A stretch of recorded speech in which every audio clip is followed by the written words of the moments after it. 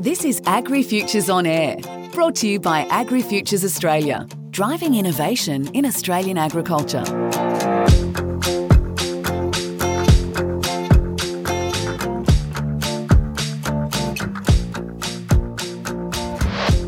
I don't mind admitting it, I'm a Kelpie. Tragic. My dog Curry was a great mate, and it was a sad day when we had to say goodbye. But his ashes are spread on the first beach he ever saw, and I swear to this day, when he laid those big brown eyes on the ocean for the first time, he turned to me and said, "That's a bloody big dam, boss." Hello, I'm Chris Brown. Today on AgriFutures On Air, I chat with Kelly Barnes, the Victorian winner of the 2020 AgriFutures Rural Women's Award. Kelly, along with well-known Victorian dog trainer Ian O'Connell, is designing a unique working dog course that not only focuses on improving the performance of the dog, but also improving the relationship or bond that farmers have with their dogs. Now, as you'd expect, Kelly has a couple of dogs, and that's where we started our conversation. At the moment, I've got an older dog called Dougal, so he's coming up 14 in February. He's probably the real inspiration behind my dog school, so I've had him since I've been here in Australia. And then I've got another younger female that's just coming up 3. And today, while I'm recording this, I actually have my friend's dog that's over on a sleepover. So she's been working hard all week, and then she has a town visit every now and then. And she absolutely adores my older dog. So they're all hanging out here having a snooze at the moment. Okay, what brand of dog are they? They're all Kelpies. The older guy, Dougal, he's a black and tan Kelpie. The bitch, she's a black and tan, and then the other old girl that's come for a visit, she's a red and tan. Yeah, I think I told you recently, Kelly, that I just lost my black and tan. He was an older dog. It's such a loss because they do bond to you. You bond to them and they bond to you, don't they? Yeah, absolutely. So my older dog, I've had him since I was first sort of backpacking over here in Australia. And when I came over, it took me probably 6 months, but I just really missed having a dog around. So I'd left my dog behind in the UK. Like, he just goes everywhere with me. He's been all across the country, really, up to South Australia. We worked over in Western Australia.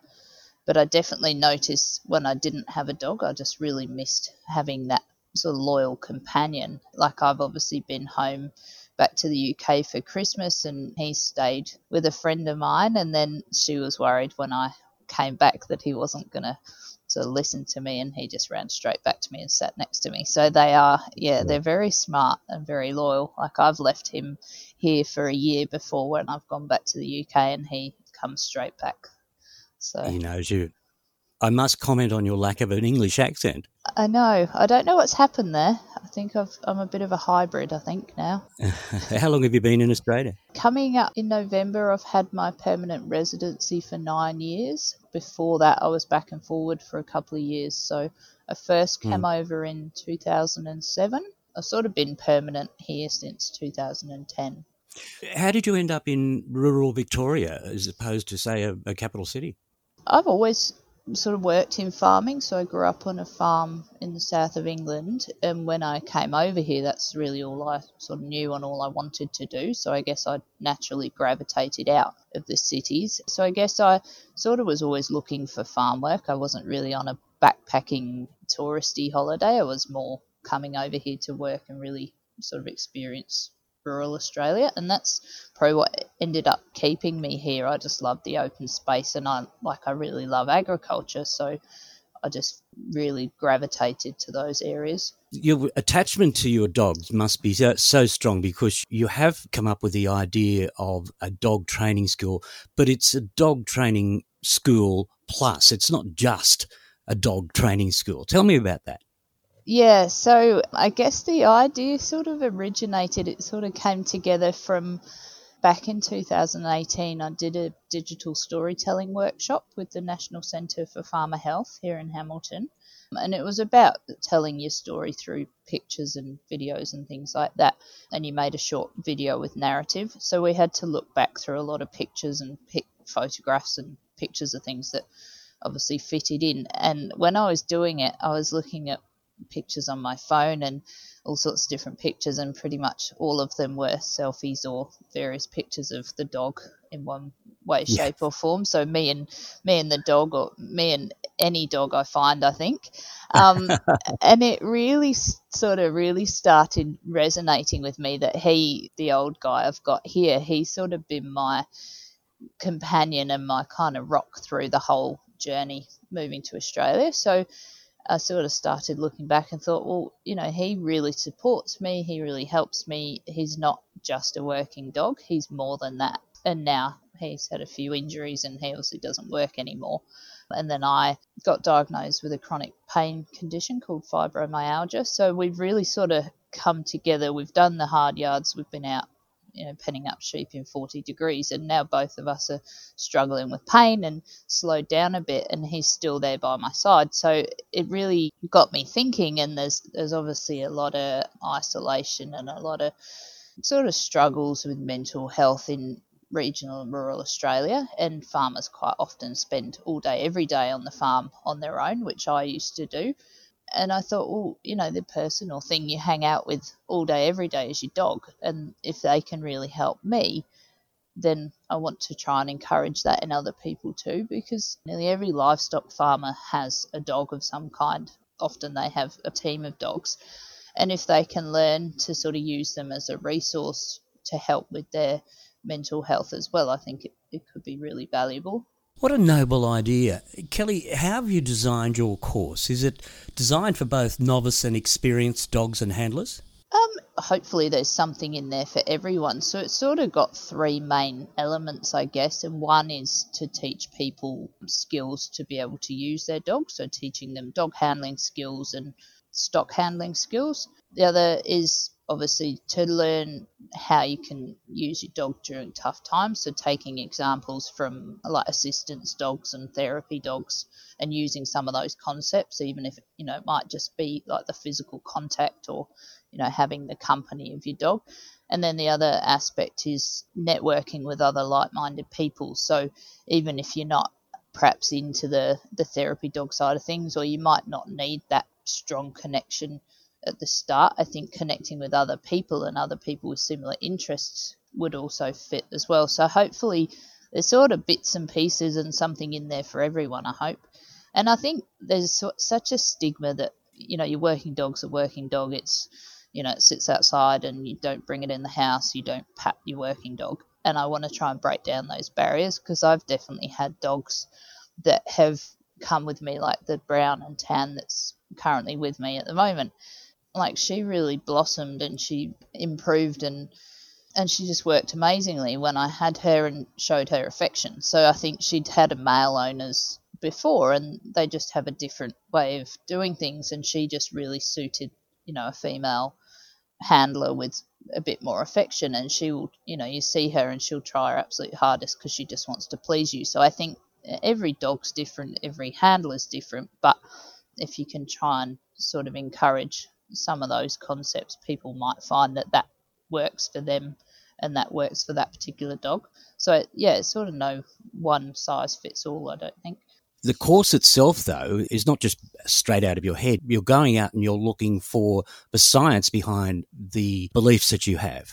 Yeah, that's right. I'm sort of looking at a few different aspects, but looking at what they do with therapy dogs with PTSD. I think a lot of the people that come back from the army or the forces, they've been married up with a therapy dog or an assistance dog. There's definitely a lot of use with people with epilepsy, with young children, using the dogs to support them. They'll quite often sort of calm them down, people with anxiety and things like that. So yeah, there's a lot of really good research in that area that can be incorporated across into what we're doing. Just describe for me, if you can, what you're wanting at the end of a course. Someone comes along with their dog, it's already working for that person adequately, but maybe it can be improved a little bit. What are you looking to achieve at the end of the course? Hopefully so they would walk away with a number of skills to keep working with that dog. So obviously there's always things we can improve, like no different to anyone else. You can always fine-tune what you're doing. But the main aim is to create a stronger bond with that dog. So quite often people will have a dog and they take it out to work and things, but they don't really have that strong connection or that bond. So, and I think once you get things working well, so once the dog's listening to you, once you're moving stock in a calm manner, then everything becomes a whole lot easier and you learn to enjoy that relationship. So I think really working on those low stress stock handling skills, working on those dog handling skills so that you can create a much more enjoyable working environment. That's probably one of the things.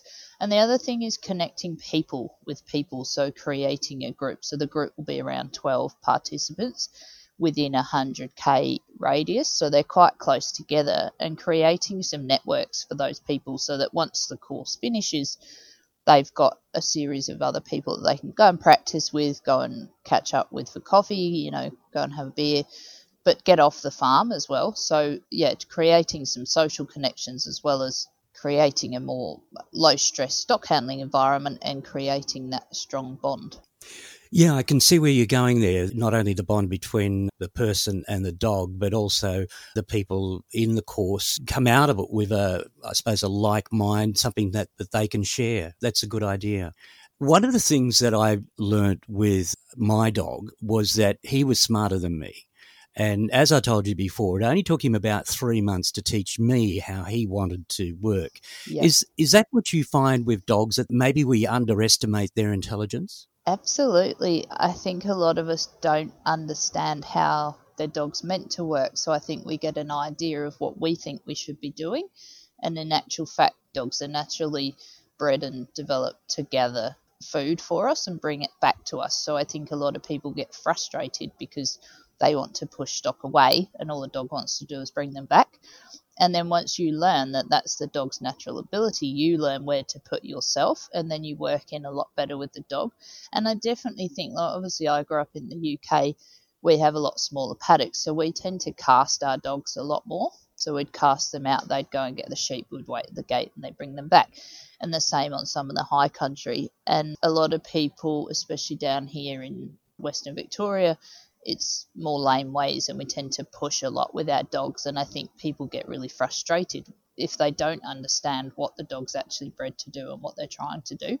They've got so much more potential than we use them for sometimes. Like, they're really, really clever and we're almost butting heads and we're fighting with them. Whereas once you understand how that dog works, and every dog works differently too. There's, some will do everything, some will be more paddock, some will be more yards.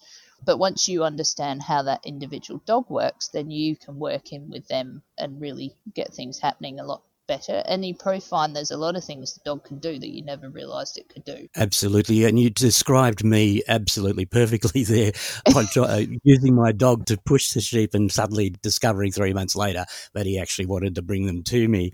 So you're absolutely right.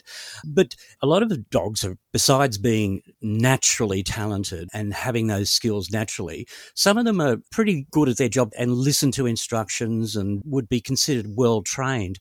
So would a well-trained dog also be suited to your course? Yeah, absolutely. It's all about connecting with the dog and creating that bond as well. So if you've got a really well-trained dog, I'm sure you can always do more. Like, I'm obviously using Ian O'Connell to help me with the initial pilot program, and he's absolutely amazing, and he's been training and working dogs for 25 or more years. And definitely if he can't teach you another thing, then I don't think anyone can. But there's always something else you can learn, and even if it's just about learning how to feed them or how to look after them, anything like that. Like, there's always something we can learn, I think. And the other thing is, within those peer support groups, and it's a proven science that peer support groups work really well. If you go along with a really good dog and you know what you're doing, you can always help someone else too. So that's the beauty of it. It's all about sharing information and encouraging others too within that group.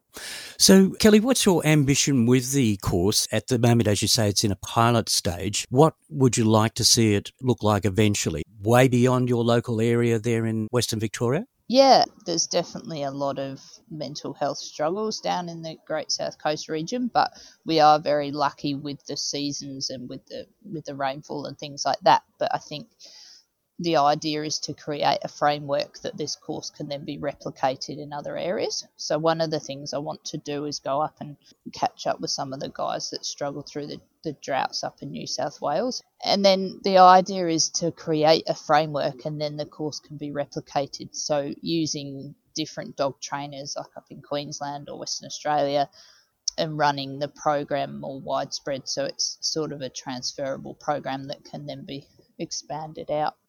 Would it be a Kelly Barnes school, or anyone could take your hard work and apply it to their situation? That's a really good question. I probably haven't thought that far ahead.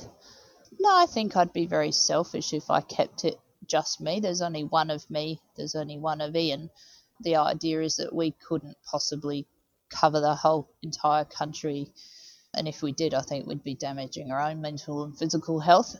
So the idea is to have other people. So sort of a train the trainer thing, I guess. Similar to, say, the Lifetime U program where people take on the facilitation of the program. So I guess like it's my concept, but like I can then train other people up to be able to do that. And there's two different elements. So obviously with the dog trainer, I'm not the best dog trainer or dog handler at all, whereas Ian's really skilled in that area. So the dog trainer does that side of things. But I think there's also an important side of it, like making sure people are engaged, making sure people are connecting, making sure they feel comfortable, and then for me incorporating some of the elements of resilience. So with each session sort of having a bit of a focus on one of the elements of resilience and incorporating that and having conversations and being open, sort of broaching some of those other subjects throughout the day and doing all the behind the scenes stuff that keeps people engaged and make sure they're connecting and interacting. So it's probably a two-person approach, but I can definitely train other people up to be able to do that in other areas. It's not going to be for everyone. I don't think the course is going to be for everyone, but picking people that are that way geared and that are open. And I think for me, like, people have said to me, I'm very easy to talk to, I'm very open, and they feel very comfortable talking to me. So I guess that's the kind of traits that I'd look for in someone else that's doing that coordination side of things. They need to be very approachable and very open to do that engagement. So the bursary money, the $10,000 that you were awarded, you're using that in the development of the course, and I imagine it's going to cover those expenses that you mentioned earlier. Yep, so some of the money is going towards obviously paying to run the physical actual dog school, so some of the money is allocated to that, and then some is allocated to doing some research, so going up into New South Wales, researching those other programs that they've had running up there. And then also there's obviously the behind the scenes costs like marketing and promotion. I want to get a photographer there on the day so that we can use that for promotion as well. And then the other aspect of it is paying for professionals. So I've got a psychologist. I'm very lucky here in Hamilton that also does dog agility, but also like works with therapy dogs. So paying for her research side of things, and then some other researchers and people to help contribute to the design of the program, and then people to help with the evaluation. Yeah. Will there be a charge for the course? Yeah, there will. So it will be part funded by my bursary money, but I don't want to devalue it, and I also want people, because it's a pilot, I want people to turn up, and quite often I think if things are free you don't have a value, people will sort of flit in and out. But the design of the course really depends on people coming to every session and really being invested. So I do want people to pay some contribution to it. It would be around the $600 mark for each participant for the whole 6 sessions, so basically $100 a session. But I want to make it accessible, so if someone's financially struggling, they need to be there the same as anyone. So people who are struggling either financially or mentally is probably what it's all about anyway, isn't it? Yeah, that's right. I think especially with the pilot program, I want to make it really inclusive. So I want a really broad range of people in the group, and I think if you put a too high price on it, it excludes a certain amount of people. And then obviously it's not going to be a group of all men, it's not going to be a group of all women, it's going to be quite a mixed group. And talking to Ian, he said, well, it actually works better when you have the young and the old ones together because they bounce off each other, they teach each other different things, and they've all got different skills. And I think that's the same with obviously men and women. Sometimes women have a different outlook on things, or, men bring something different to it. So it's going to be quite a broad range of people within the group. Kelly, it's been wonderful talking to you. It's a topic I really warm to. And I just wish you all the success in the world with your pilot and hope it goes on to bigger and better things. Thanks so much again, Kelly, for explaining your project to me and the listeners. That's okay. Thank you for having me. It's good to talk about it because I do get quite excited. So it'll be good to get it up and running. Kelly Barnes is the Victorian winner of the 2020 AgriFutures Rural Women's Award. Kelly made the point about how smart Kelpies are. Well, my black and tan curry used to push all the sheep through the gate, but somehow the last one always seemed to escape, and Curry had to go and fetch it all over again. Smart dog enjoyed his playtime. My name is Chris Brown. You've been listening to AgriFutures On Air, a weekly podcast brought to you by AgriFutures Australia.